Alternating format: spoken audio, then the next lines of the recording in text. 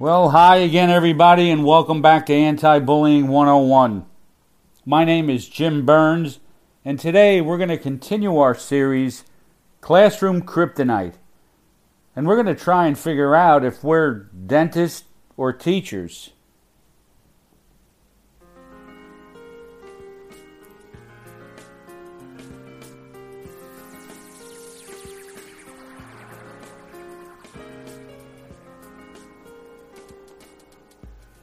Are we dentists or teachers?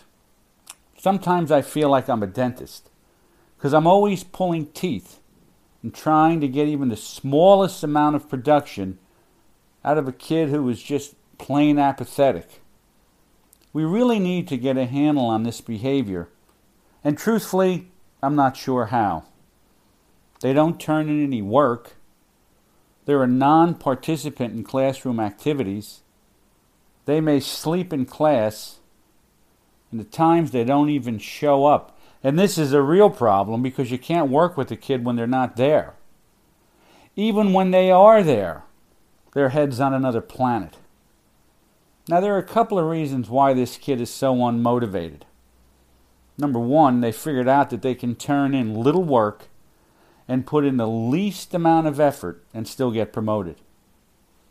They've learned to play the game, and they understand that the minimum amount of work gets the job done.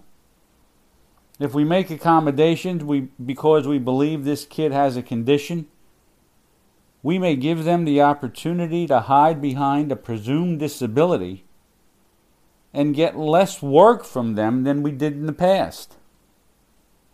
Secondly, they may truly have a clinical condition and require a treatment plan.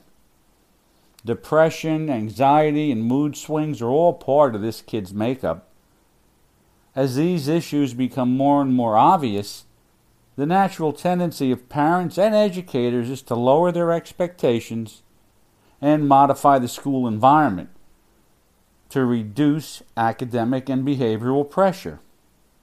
Now, this may not be the best idea because kids who already feel less than adequate are suffering from a low sense of self-worth, and they don't need to feel any less capable than they already do. So let's try something different. Make any modifications you need to make to help kids who have been identified as clinically involved. But slowly increase responsibility over time. Get them to a point that when they've completed an assignment or arrived to school on time, they feel like they did it on their own.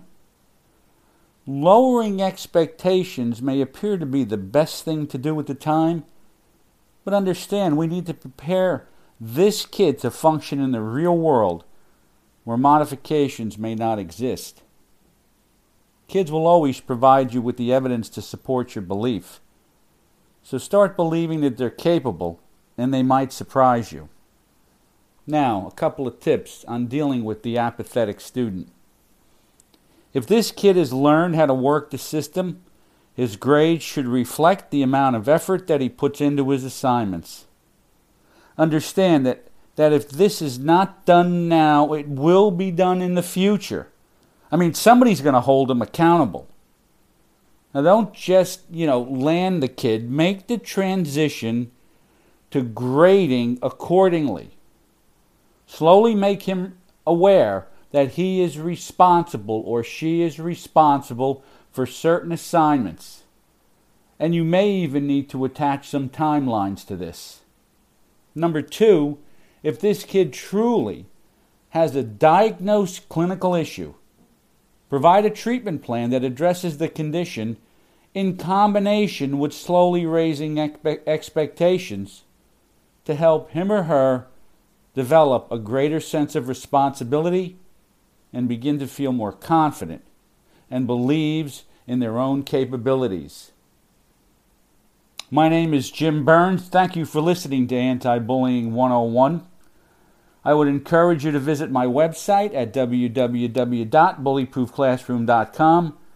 There's a wealth of resources there, and there's also several great online courses that you can take. So take the time and visit the website. Again, my name is Jim Burns. Thanks for listening. This is Anti-Bullying 101.